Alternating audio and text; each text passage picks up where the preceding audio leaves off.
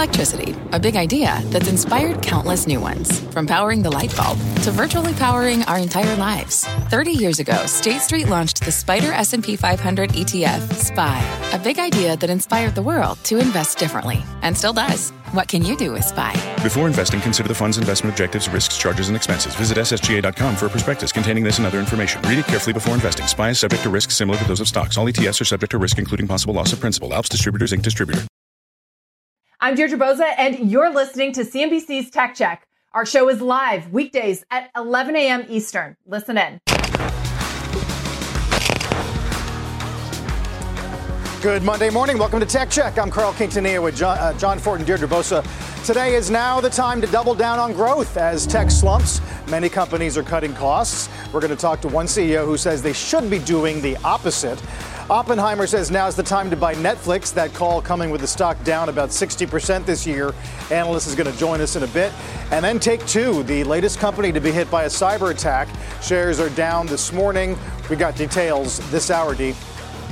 But let's start with some investor worries for tech ahead of the Fed this week. The major indices coming off their worst week since June. The Nasdaq down more than 5% last week. We did just tick positive, though, as Carl just said. Joining us now, live at One Market, our own Jim Cramer. Jim, welcome. It is wonderful to have you back. You are always on a mission, but you're on a particular mission this week. Has to do with tech and how low it can go. Right. I mean, this is really important. First, thank you for having me. This is really important. I'm out here, obviously, for Salesforce's Dreamforce, but seeing a lot of different tech companies because I happen to think that tech is indeed undervalued. I just want to know when the Fed is going to be done, so then the undervaluation turns into buying. My Charitable Trust owns, let's say, half positions on a lot of these stocks. And let's give you the classic example, Salesforce itself. Mm-hmm. I mean, this stock has just been pummeled. Mm-hmm. So the question is, are there pushbacks? Are they not getting the orders done? Are they finding that the business is good? In other words, are they Adobe? Right. And Adobe was very, very harsh last week. So then what did you make of the Figma move? And, you know, Salesforce, obviously. I thought it was interesting. Last week, I was also watching Mark Benioff at some of the conferences. He was at Goldman Sachs. He kind of left the door open for some more M&A activity, but investors haven't really loved that. No. Well, look, if you've got a company, Figma, that was selling for $10 billion a year ago and now sell for $20 billion, and it's got selling at like 50 times the annual revenue, what happens is people say desperation. There's desperation. Now, there's two kinds of tech. There's the Qualcomm kind of tech, which is that you've got these chips and they're used in phones and they're used in autos, and maybe phones are good, maybe China's too slow. And then there's these kinds of this kind of tech where you've got big ticket items, and you can't close deals. Workday closed deals, but the last time Salesforce had some pushback. Then you've got the other problem, the dollar.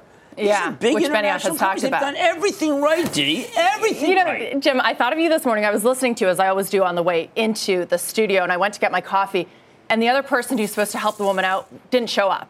That happens at least like 3 times a week. You know, the milk's not out, everything. Right. And I heard you talking about needing more pain. That's what Fed Chair Powell said. People need to come back to work. And so I wonder, when you say that you still think that there's value in tech, what part of tech is that? Or would you touch some of those still expensive, relatively unprofitable names? Well, no. Absolutely not.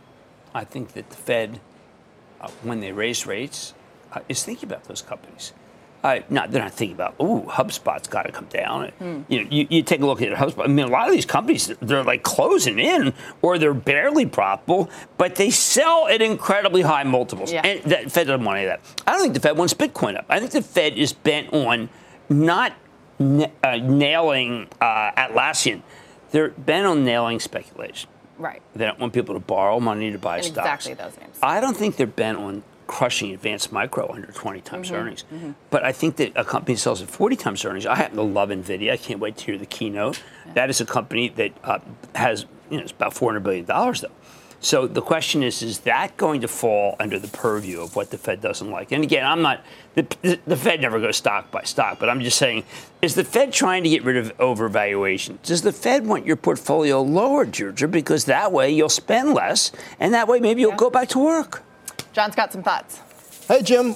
Good to see you there in San Francisco. It's interesting, I think, the Adobe move, both the strategic move and the stock move last week, because depending on what your time horizon is, right, I think investors have a really interesting dilemma here about how much you bet on smart growth. So Figma's doubling annualized recurring revenue to $400 million. I think cash flow positive, net revenue retention 150%. Right. In a regular market, they'd be going public with it'd be a big deal. But Adobe making this move to get them and expand into productivity. Now, Shantanu was able to do the move to the cloud and SaaS like nobody else could. He was able to do the Omniture move. So to what degree do investors look at operators like that, look at companies that maybe they're not profitable right now, but their metrics are heading in the right direction, and say, if I'm in this for the long term, there could be value in some of these? I think there is, but John, you said it.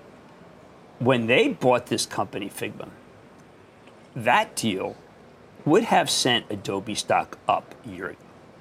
Instead, it sent it down. It would have said, look, how smart are they? They bought it before it came public at $40 billion. But he didn't know his audience, and his audience said his business is slowing, and it's out of active desperation. John, you and I both know it's not desperation. Shantanu is a seasoned operator. At the same time, I mean, I don't want to pay 22 times earnings for a company that is issuing stock to buy a company. Half of that is stock. When I can buy another tech company that maybe is less expensive that still has good growth. So I think that they tortured shareholders with this acquisition, and they didn't mean to. Why not buy both? I mean, if you're a long-term holder, how should an investor be thinking about this market? How much of it is either or how much of it is, boy, think about earlier this year, some of these stocks bounced off of a bottom. Who knows whether it was the bottom? Maybe I should think about longer term versus just not liking things when they drop. But it is true that the business is slowing. And I don't know if the Fed is done or if Putin's done or if China's done, whether the business will accelerate. But there are a lot of companies whose business is not slowing. And I'd rather be in those companies than I would be in a company whose business is ticking down. Okay, let's talk about another stock, Netflix. Been getting a few upgrades, and this is a stock that is 66% off its 52-week high. However, about 50% off its 52-week low. This inflection point when they're figuring out that advertising model and the price of it. Where are you on Netflix? So many people love the idea that there's just going to be this new revenue stream. And yet, I remember Reed Hastings sitting right where you were when I interviewed him and talking about the glory of no commercials. So now the idea that you're going to put in commercials, yes, maybe there's some people who want to trade down. I don't think there are new people that will come in. I think that Netflix is an undervalued company from the point of view of who you're buying, which is very talented people. But again, I come back and say, if Netflix is good, I got others that are great.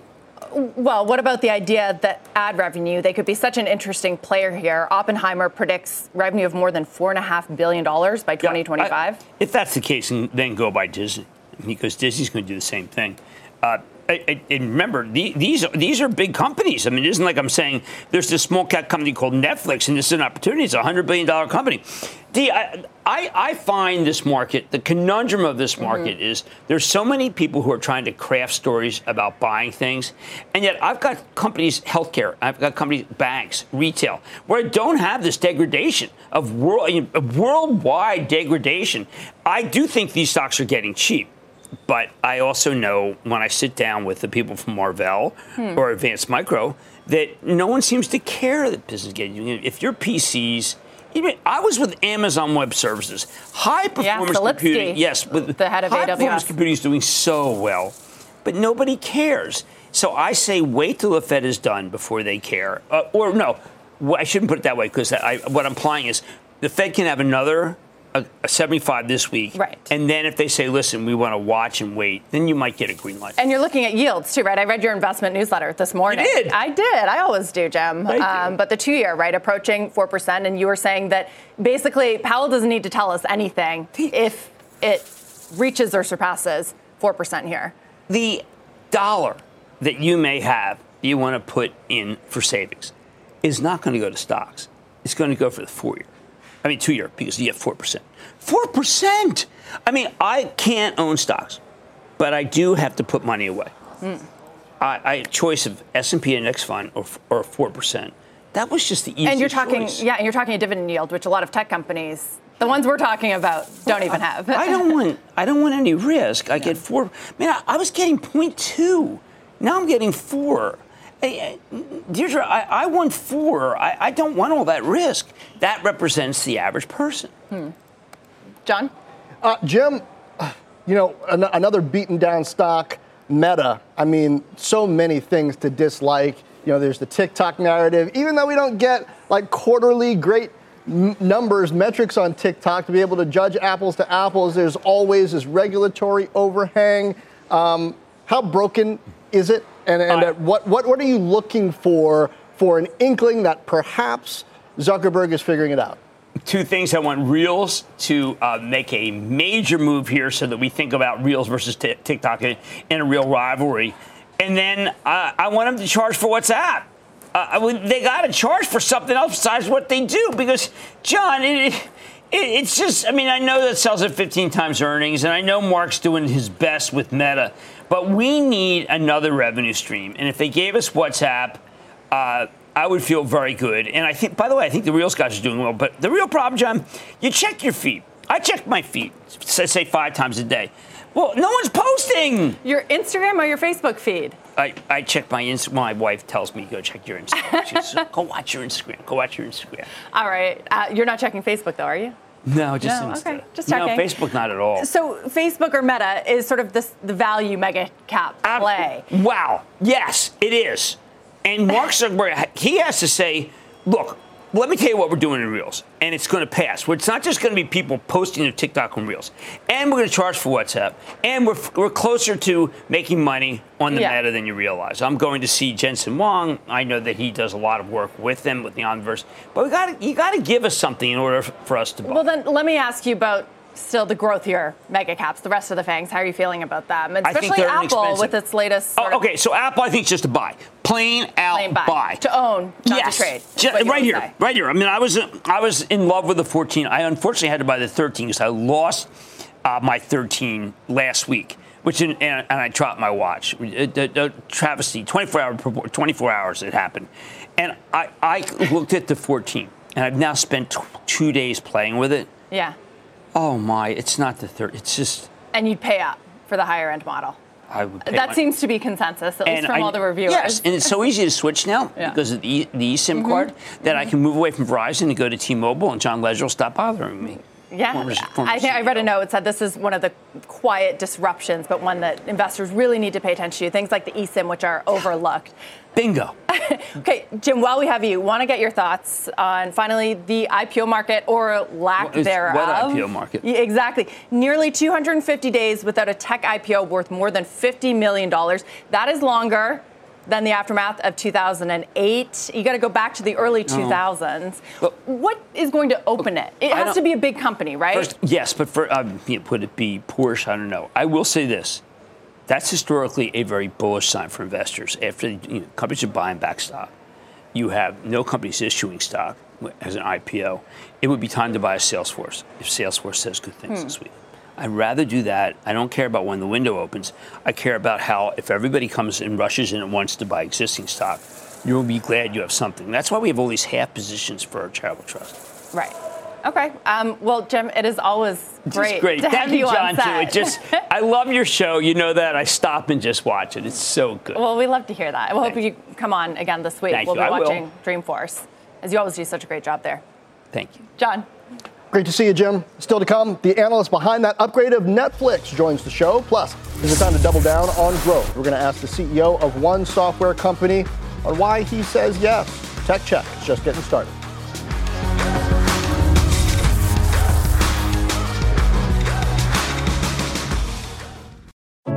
What does it mean to be rich?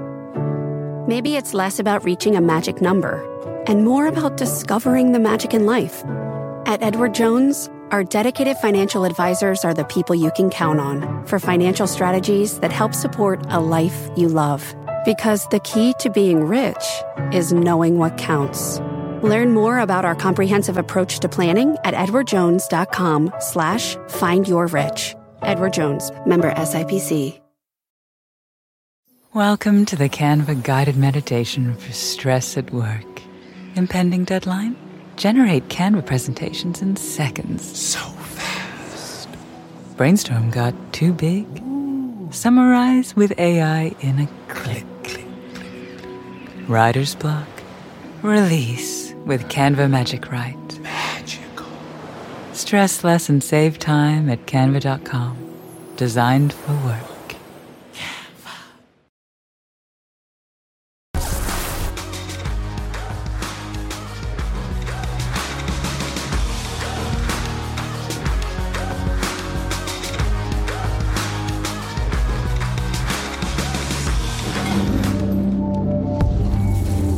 Let's get a gut check on crypto. Bitcoin and Ether both falling this morning, but off the lows. Bitcoin was below 19,000 on what's been described as a successful Ethereum merge last week.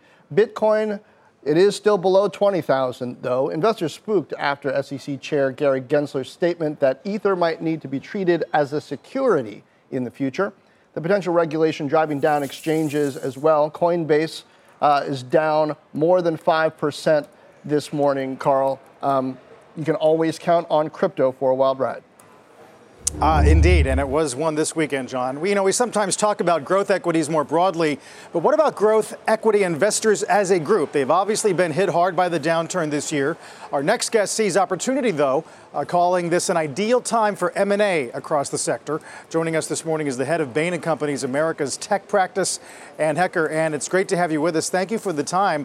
One of your general points is that in a period of turmoil or maybe even recession, it is going to be M&A that's going to help some of these growth investors. Yeah, I think that's right. When we've looked at past recessions, it's really a turning point for a lot of companies to think through how can they chart their best course forward. So companies that can think about these downturns as opportunities and act quickly often end up on a very accelerated path coming out. So if we think of the great financial crisis, companies that either did very smart M&A or refocused their investments and kind of doubled down on their core business came out with growth rates 5-10 times faster than some of their competitors who did not.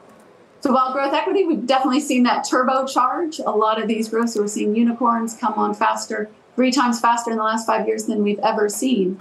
There is a correction that we're all seeing, all looking at quite a bit. But a lot of the fundamentals around technology innovation and business model innovation that were fueling a lot of that still exist and are worthy of investment. Right. If all that's true, though, why is it that a lot of at least the big deals that have been announced in the last quarter or two, I'm thinking maybe an Activision or certainly ARM or maybe even Figma with Adobe, there are doubts about them closing or getting approved? Isn't regulation and resistance to large-scale tech M&A going to be a headwind? Yeah, I think that is definitely something that we consider. If we think of, disruption for the technology sector is just core to what technology does. We often look at technology disruptions, business model disruptions, and now it's really economic and geopolitical disruptions that are playing an outsized role in how we're thinking about some of the moves going on in this space. Obviously, one of the trickiest parts about doing M&A in times of turbulence is understanding what's the right valuation and thinking about what is a company worth when valuations are moving around. And now we add on to that regulation, both from a China perspective, a U.S. perspective, and Europe. So it gives companies a lot to think about when they're thinking about what are the right moves to make. But the companies that do this well, I think, can front load a lot of those questions by really beefing up their M&A playbooks that they use internally and thinking about the diligence they run around what is really best for the customers, what moves are they going to make, because that regulation piece, we've seen it block a lot of deals over the past 12 months. And it's John, good morning. I think it's so interesting in this market. Unlike a decade ago, we got a number of growing tech stocks with market caps under $5 billion. Not exactly small cap, but kind of. And the complaint used to be, public investors are missing out on potential growth. Companies are coming public when they're already mature. But now that there's market turbulence, people are saying, stay away from unprofitable tech. How do you view the potential opportunity in these smaller stocks, some of which are going to grow and be quite successful, that a number of investors in this market are scared of? Yeah. So if we think about technology, technology companies really have always grown off of technology innovation and revenue growth. revenue growth has been just so key and continues to be so key for anything in the technology segment. I do think the path to profitability is something these small companies are going to have to think about more proactively and sooner than they might have had to maybe 24 months ago. So not only is revenue important, but looking at your unit level economics and that path to profitability, I think that pressure for profitability is getting pulled sooner into technology companies. And it's something that we see a lot of the companies looking at, and the winners will do it well. They'll look at not only where should they be making their investments, maybe there's certain areas they should take investment out of, but then refocusing that investment on the most critical projects and their most critical products that they think will grow. Because at the end of the day, tech companies that can scale quickly and build on those platform economics will be the winners. But it turns out, Anne, that it's really hard to scale. I mean, I wonder how much pain can the growth equity investor take before that whole thesis is questioned. I wonder, were there just too many tech software, enterprise software companies that have gone public over the last few years? It's really hard for them to scale. They all want to be Amazon, but in reality, many are going to muddle along around the middle, right? Or worse. Yeah, it is hard to show that the rise has been very quick in terms of just the number of companies that have reached this over $1 billion valuations. And then if we see what's happened, obviously with inflation, overall, I think the SaaS companies' valuations as cumulative is down 70%. So it's definitely been a big correction. So I do think there are some companies that will figure it out and figure out a way to grow and have a really unique value proposition to their customers. There's a few themes we see, and a lot of these we look at in our new technology report that's coming out today. Ones that can really have standout products, a really product-led growth strategy tend to win, as well as if they can find a category where they can really drive innovation. And we're seeing more vertical categories coming up. So there are pockets where these new high-growth companies really will succeed. Of course, in any time, in any business, there are going to be winners, and then there's going to be companies that really need to rethink their business model. And this is a time I think a lot of people are making those tough decisions. Yeah. Finally, I wonder what your sense is right now of the mix between deals where they're looking to hire basically to absorb new talent or new technology, or to simply broaden their scope of vertical space. Sure. And those are exactly the type of deals we usually look at. So, as the markets have been growing, we've seen more scope deals. So new market segments, acqui-hires, really looking for talent. In times of downturn, companies do tend to focus back in more on more scope deals where they can show cost synergies, because in times of recession, showing those cost synergies in addition to increasing talent and revenue is more important. So it makes that tech M&A juggle a little bit more difficult, because you can't just focus on revenue and increasing your market cap or increasing your market space, but also that cost element needs to come in as well, which is a tricky thing to find the right targets that can do both. Pretty fascinating. It's going to be interesting to see how this plays into maybe a new economic environment. Anne, appreciate it very much. Good to see you. Anne Hecker over at Bain.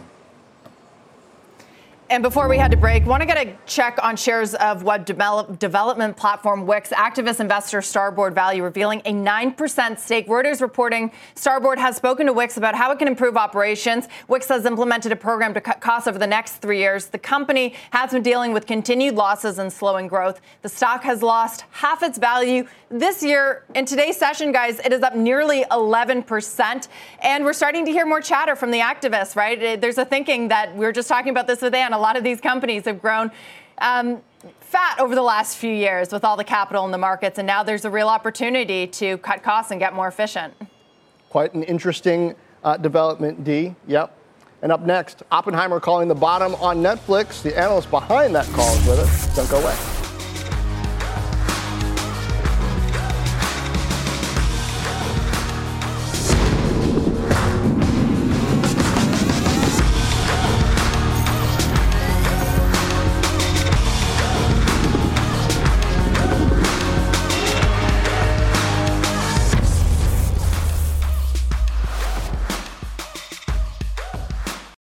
Canva presents Unexplained Appearances. It was an ordinary workday until... that presentation appeared out of thin air. Also, it's eerily on brand. Wait, did that agenda just write itself? Words appear, making this unexplainable case... Unexplainable? It's Canva's AI tools. I can generate slides and words in seconds. Really? The real mystery is why I'm only learning this now. Canva.com, designed for work. Welcome back to Tech Check. I'm Carl Quintanilla with John Fort and Deirdre Bosa. We continue to watch the markets this morning. A fair amount of chop. The NASDAQ is coming off the worst week since June. We did open lower on the Dow by about 300 points, but managed to go green briefly. Let's get a news update in the meantime with our Bertha Coombs. Hey, Bertha. Hey, Carl. Here's what's happening at this hour. The procession for Queen Elizabeth's coffin has arrived at its final destination. Thousands showed up to pay their respects on the route from London to Windsor Castle. King Charles and members of the royal family have escorted the coffin into St. George's Chapel. The last of today's public events for the Queen is now underway. The committal service giving a last glimpse of the Queen before her burial later today. That event will be private. In Puerto Rico, about 90% of the island is still without power. Hurricane Fiona dumped nearly 2 feet of rain in some areas. Puerto Rico's governor calls the damage catastrophic. Fiona is now slamming the Dominican Republic with 90-mile-an-hour winds. And interest rates continue to rise ahead of Wednesday's Federal Reserve meeting on monetary policy. The 10-year note has broken above 3.5%, hitting its highest level since 2011. Back over to you, John. A lot of folks looking to buy a home now, probably really wondering what they're going to do about mortgages. Yes, indeed. Bertha, thank you. Meanwhile, another upgrade for Netflix. Oppenheimer taking the stock to outperform. Price target of $325, saying the streaming giant's new ad tier should drive future growth, and current street estimates don't yet reflect the opportunity. Joining us now, the analyst behind that call, Jason Helfstein. Jason, welcome. I think there's a big question here on whether Netflix is going to lower the price of the current plans just a little bit, add ads, and make people who want no ads pay a lot more. Is it clear exactly how Netflix is going to price this? So there's a lot of unknowns. There have been press reports from kind of whether internal memos that came out from Netflix. I think there was a presentation that was circulating amongst ad agencies, kind of starting to lay out their timeline so the agencies could start to think about, how they would integrate that into their ad plans. But we don't know. We tried to take a pretty conservative view on this. We assume, $4.99, $5 in the U.S. But really where the opportunity is, we think it's that Netflix can aggregate a very large amount of audience over a few day period when they launch a new show like a Stranger Things or an Ozark. And when you look at what advertisers pay to be a part of a Super Bowl, part of a, Oscars, part of a, postseason sports, you really get a premium there. So we actually think Netflix has the ability potentially to move around the timing of new releases for the biggest advertisers around product launches. And we think that's not something people are talking about yet, but will be over time. I wonder if there's going to emerge a sort of mega bundler of the streaming era. It seems like as we move further into this time, people want simplicity. And I wonder if certain particularly influential streamers and tech companies like your Netflix, like your Amazons, perhaps even Apple might say, hey, you can get all these different streaming deals under this one umbrella program. Maybe that reduces churn, and maybe some companies are willing to pay commission for that. I mean, maybe I'd throw Roku in that group as well. Do you think that's going to happen? The platforms already do that, right? So on Roku, once they have your credit card, you can subscribe through their app store to all different services. Now, they're technically not bundled, meaning like a bundle usually means a discount. So that would be something that I think we'd have to see. For Apple, Apple TV, they would like you to subscribe, through their Apple channels as opposed to going directly to the service. So I think what you're talking about, though, is simplifying. Look, we are seeing the media companies thinking about consolidating. I think there were press reports that Paramount is thinking about consolidating, CBS into Paramount and having that be Paramount Plus, having that be one app. So look, I think you will see more consolidation on the media company end. and so then who's left, right? I mean, Amazon, you get that because you're Prime. I don't think there would be a bundle there. Netflix is independent. So look, I think there will just be a natural evolution as the media companies figure out what the kind of end of paid cable looks like. But I think right now, really, our view on this is that there were a lot of factors that hurt Netflix, i.e. the emergence of numerous competitors at a lower price with a lot of, good original content. And ultimately, Netflix priced themselves out of the market. We did do some survey work as part of this report, and we found that amongst 15% of subscribers who canceled, so the 15% of the people we surveyed had canceled, right? They didn't tell us exactly why. 43% said they would resubscribe at a lower price. So right there, that's pretty significant. And then of the 9% of who never subscribed, 30% said they would come at a lower price. So we think, just by offering a lower price service, you get people to resubscribe. And then really where Netflix, we think, it gets paid is on the advertising side. Yeah, speaking of getting paid, Jason, I wonder what you make of basically the high CPMs that Netflix is talking about, or at least reportedly talking about.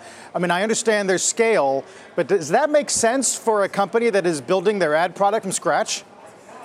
I mean, again, if you were to just take all the audience and overnight open it up, and just let an auction model run, sure, you would not get, the kind of CPMs that I think that we're all, people are talking about, right? Just like, $50, $60 CPM. But I think the idea, and again, we don't know, but the way I would imagine they'll go about this is they will significantly limit initially, and then you focus on your marquee show. So could you go to an Apple, and say, okay, you're going to launch the new iPhone.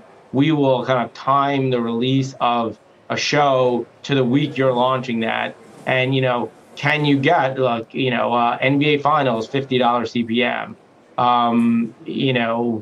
Look, the Oscars just got $127. We can debate how much that makes sense or doesn't make sense. But Super Bowl $7. So the point is that if primetime cable is $22, and Hulu's at $40, and Netflix, has more marquee releases than Hulu, we think gives them a lot of kind of position to negotiate with. I'm glad you put that in perspective, Jason, CPMs. But what we're hearing around Netflix is in the ballpark of the Super Bowl, right? Not the Oscars, that number kind of amazes me. But in the Super Bowl league, I mean, they can ask for that, but if they can't deliver, right? And I guess that's going to be key. You just gave an example around an iPhone launch, but I guess that is Netflix's proposition, right? Is that it already has this engagement, it has this algorithm that knows what customers want. So look, the Super Bowl, right, $69, I think. I think press reports were saying, Netflix wants $65, which is not what we assumed in our model. We, went with something much more conservative than that. But look, I think the point is, yes, there is risk to when they first turn this on. This is a pretty heavy lift for Microsoft to do this. And so we, clearly like day one is going to be a test, but like they should be able to command that kind of a price. Again, there may be some dress rehearsals involved, no pun intended, but there's no reason why, again, if Hulu can do 40, and primetime broadcast CPM is 43, that they couldn't do something in like the 50s. That's kind of how we're thinking about it. Okay. Jason Helfstein, thank you from Oppenheimer. Thank you. All right, great conversation. Coming up next, another downgrade of Adobe. We'll get a check on some of the other cloud and enterprise names under pressure. That's when Tech Check comes back in just a moment.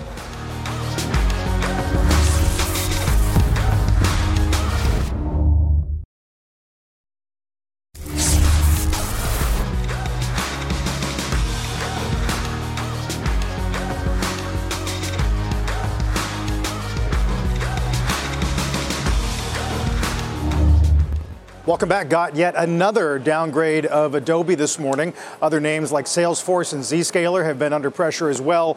Despite spending on cloud remaining pretty strong, our Frank Hollins watching that today. Hey, Frank.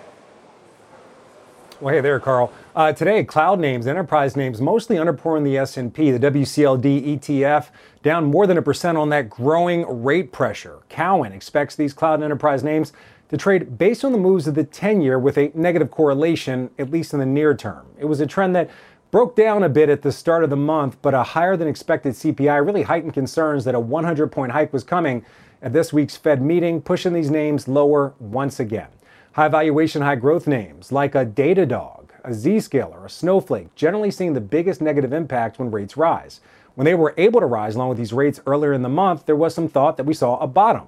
Their performance today, with the 10-year hitting an 11-year high, will be watched very closely. Tomorrow, Salesforce launches Dreamforce out in the Bay. Ray J calling the stock in the annual software conference an inflection point. Generally, CRM is seen as a read for the current cloud environment and IT spending, at least to a certain degree. Analysts and investors will be listening closely for the impact of the stronger dollar on cloud transition. CEO Mark Benioff flagged it as a major headwind in recent quarters, along with other tech giants like Microsoft. Deirdre, back over to you. And Frank, already feeling like a Dreamforce of years past. The city's buzzing as they got ready over the weekend. Thank you very much. After the break, a hack of Grand Theft Auto has Take-Two shares falling. That story is next. We're back in just a moment.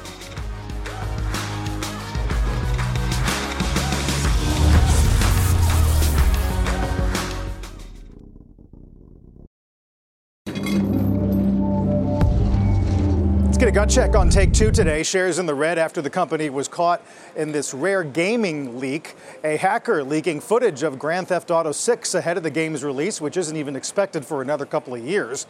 Take-Two says in a statement they have taken steps to contain the incident, and their work on Grand Theft Auto will continue as planned. Shares of Take-Two down 30% so far this year, Dee. On the heels of Uber, hackers are having a banner week.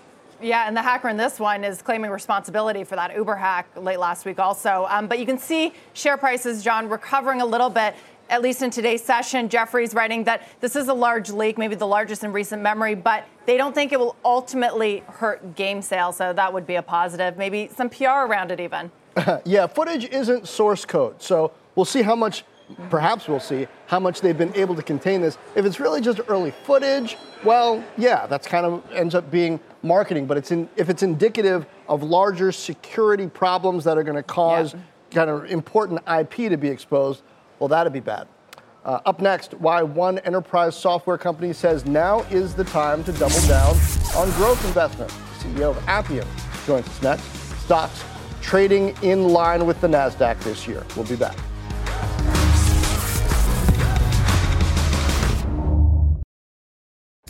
Let's get back into software. Plenty of cost cutting across the space. Our next guest, though, says he's not pumping the brakes, using the current turbulence to double down on growth opportunities. Joining us now, Appian founder and CEO Matt Calkins. Matt, I've been talking to a number of founders, public and private, in the sort of low-code, no-code space about how key that is strategically at a time when IT talent is hard to find. So what are you investing in now, and why do you say that's so important?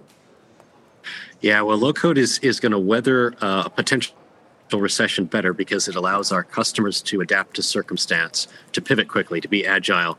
And so we expect strength. And we also have strength because we have a 99% gross renewal rate. So you figure 99 cents out of every dollar renews on an annual basis. So coming into a potential recession with these strengths on our side, I see it as an opportunity for growth. And we're proceeding accordingly with an aggressive hiring plan. We're actually hiring faster than we had been prior to the downturn. And I think it's an opportunity for picking up great talent. Well, why are you hiring faster? Is it because the supply of talent is better? And I mean, even public companies need to worry about cash burn rates. What's your calculation there? The supply is slightly better. Now's the time that you can get a great resource you might not be able to in other circumstances. Also, we're opening major new offices in India and Mexico. And so the ramp up for those offices contributes to the increase in hiring.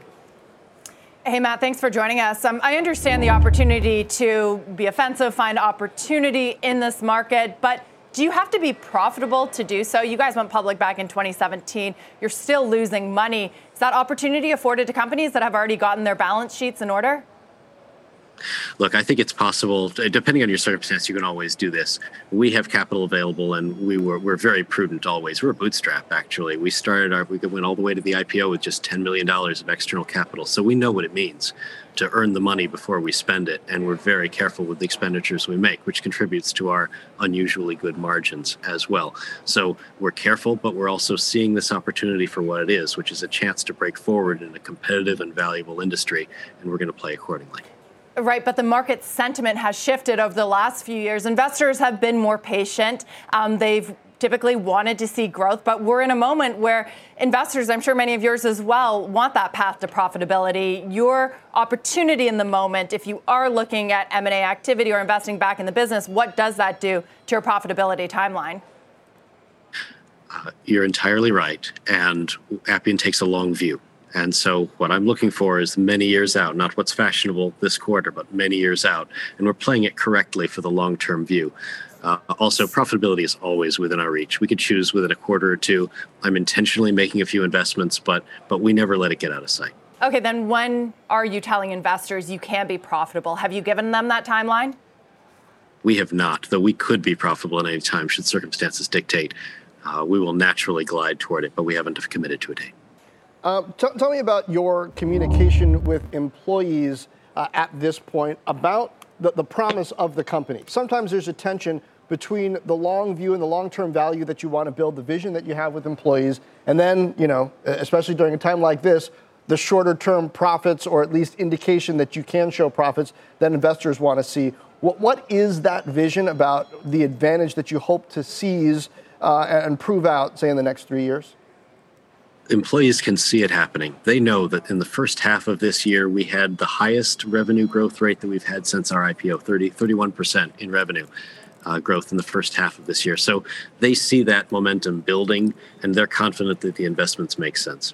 It's easy to make that point when the numbers back it up. You mentioned employee growth in India. Geographically, what's your strategy at this point? How are you dealing with the U.S. workforce, whether it's in office or remote? Are you growing it? Are you growing in other locales more quickly? Well, we're at an interesting flux point in the future of the U.S. labor market, and I don't want to make a prediction about where that ends up, but I know that we need to hire in greater volumes than we have in the past, and so our headquarters near Washington, D.C. is going to grow as fast as it can. It still won't be enough for us, and that's why we're opening up also in India. The Mexico office is more of a Latin American headquarters. Okay, Matt, thank you. Matt Calkins from Appian. And if you missed part of the show, do not forget to follow and subscribe to our podcast. Listen anytime, anywhere, wherever you download podcasts. Tech Check is back in just a moment.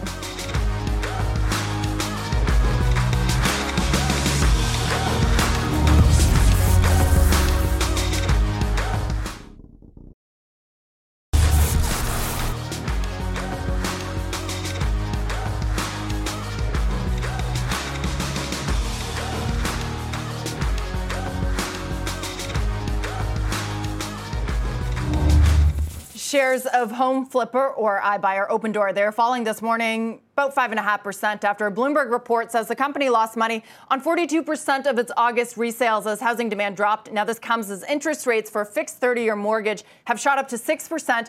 Opendoor's loss follows Zillow's iBuying business collapse last year. Opendoor co-founder and founder funds partner Keith Verboy tweeting last November, quote, selling or shorting Opendoor due to Zillow's flaws is akin to shorting Google due to Yahoo's inability to monetize search well or return long-tail queries properly. Guys, he responded to my tweeted this back out with an LOL and, is confident. And I will say that there are important nuances. I mean, it's not apples to apples by any means. Zillow's iBuying program and Opendoor's very different capital structure, John. I would love for Keith to come on and explain that to our audience. We'll see. Well, I think there's a big question of how real estate tech responds to rising interest rates and to an overall economic slowdown. When you're trying to buy something and improve it and turn it around so quickly, when the labor market's tight, when materials are still expensive, and when home valuations are coming down, Carl, all of that is very tricky, especially as the shift is happening. Maybe they'll be able to find their footing.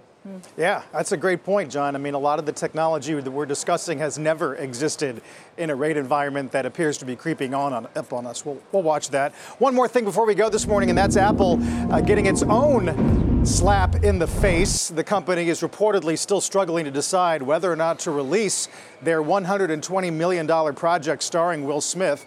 The film, Emancipation, has been waiting in the wings since the movie star slapped Chris Rock on stage at the Oscars last spring. The Times says that internal discussions have included trying to release the film by the end of the year, but Apple declined comment. Interesting, John, we had Tim Cook at the Emmys. This stuff matters in ways that it didn't years ago. So tricky on a cultural level, right? Here you have an Oscar winner starring in what should be just kind of like easy money, right? But how much sympathy are audiences going to have for Will Smith in this role? Now, the early screenings suggest that he's done very well in it, but I don't think it's whether to release it, Dee. It's, do you release it sooner or do you do it later? I don't know. I mean, attention in this society, right? Maybe there's just a curiosity. I don't know about you guys. I've been following the Don't Worry, Darling saga. I probably wouldn't watch that movie if not for all the PR around it. Now, I'm a little bit curious. Who knows if this could work in its favor? Carl, meanwhile, though, NASDAQ, pretty choppy session, down 0.4% at the moment after that terrible week last week. Yeah, today was one more example, guys, that the futures, I mean, directionally they might tell you something, but certainly not in terms of magnitude. Futures looked weak. We opened weak and then got a bounce pretty much immediately. Dow did go positive there for a few moments. But overall, I mean, Mike Wilson over at Morgan Stanley today kind of says it that the rally off of the lows this summer was pretty textbook, and now trying to fight to defend the 50-day, he says, is not a good sign, in the words of Morgan Stanley. Let's get to the judge on this busy week and the half. You've been listening to CNBC's Tech Check. You can always catch us live weekdays at 11 a.m. Eastern. Is this house a good price compared to others in the area? Are prices going up or down? If I don't make an offer right this very moment, will I miss my chance? These are just some of the questions a home buyer might ask. And these are the sorts of questions an agent who is a Realtor can help answer. Because Realtors have the expertise, data, and access to specialty training to help you navigate the process of buying a home. They provide support, guidance, and have your back every step of the way. That's what Realtors do, because that's who we are. Realtors are members of the National Association of Realtors.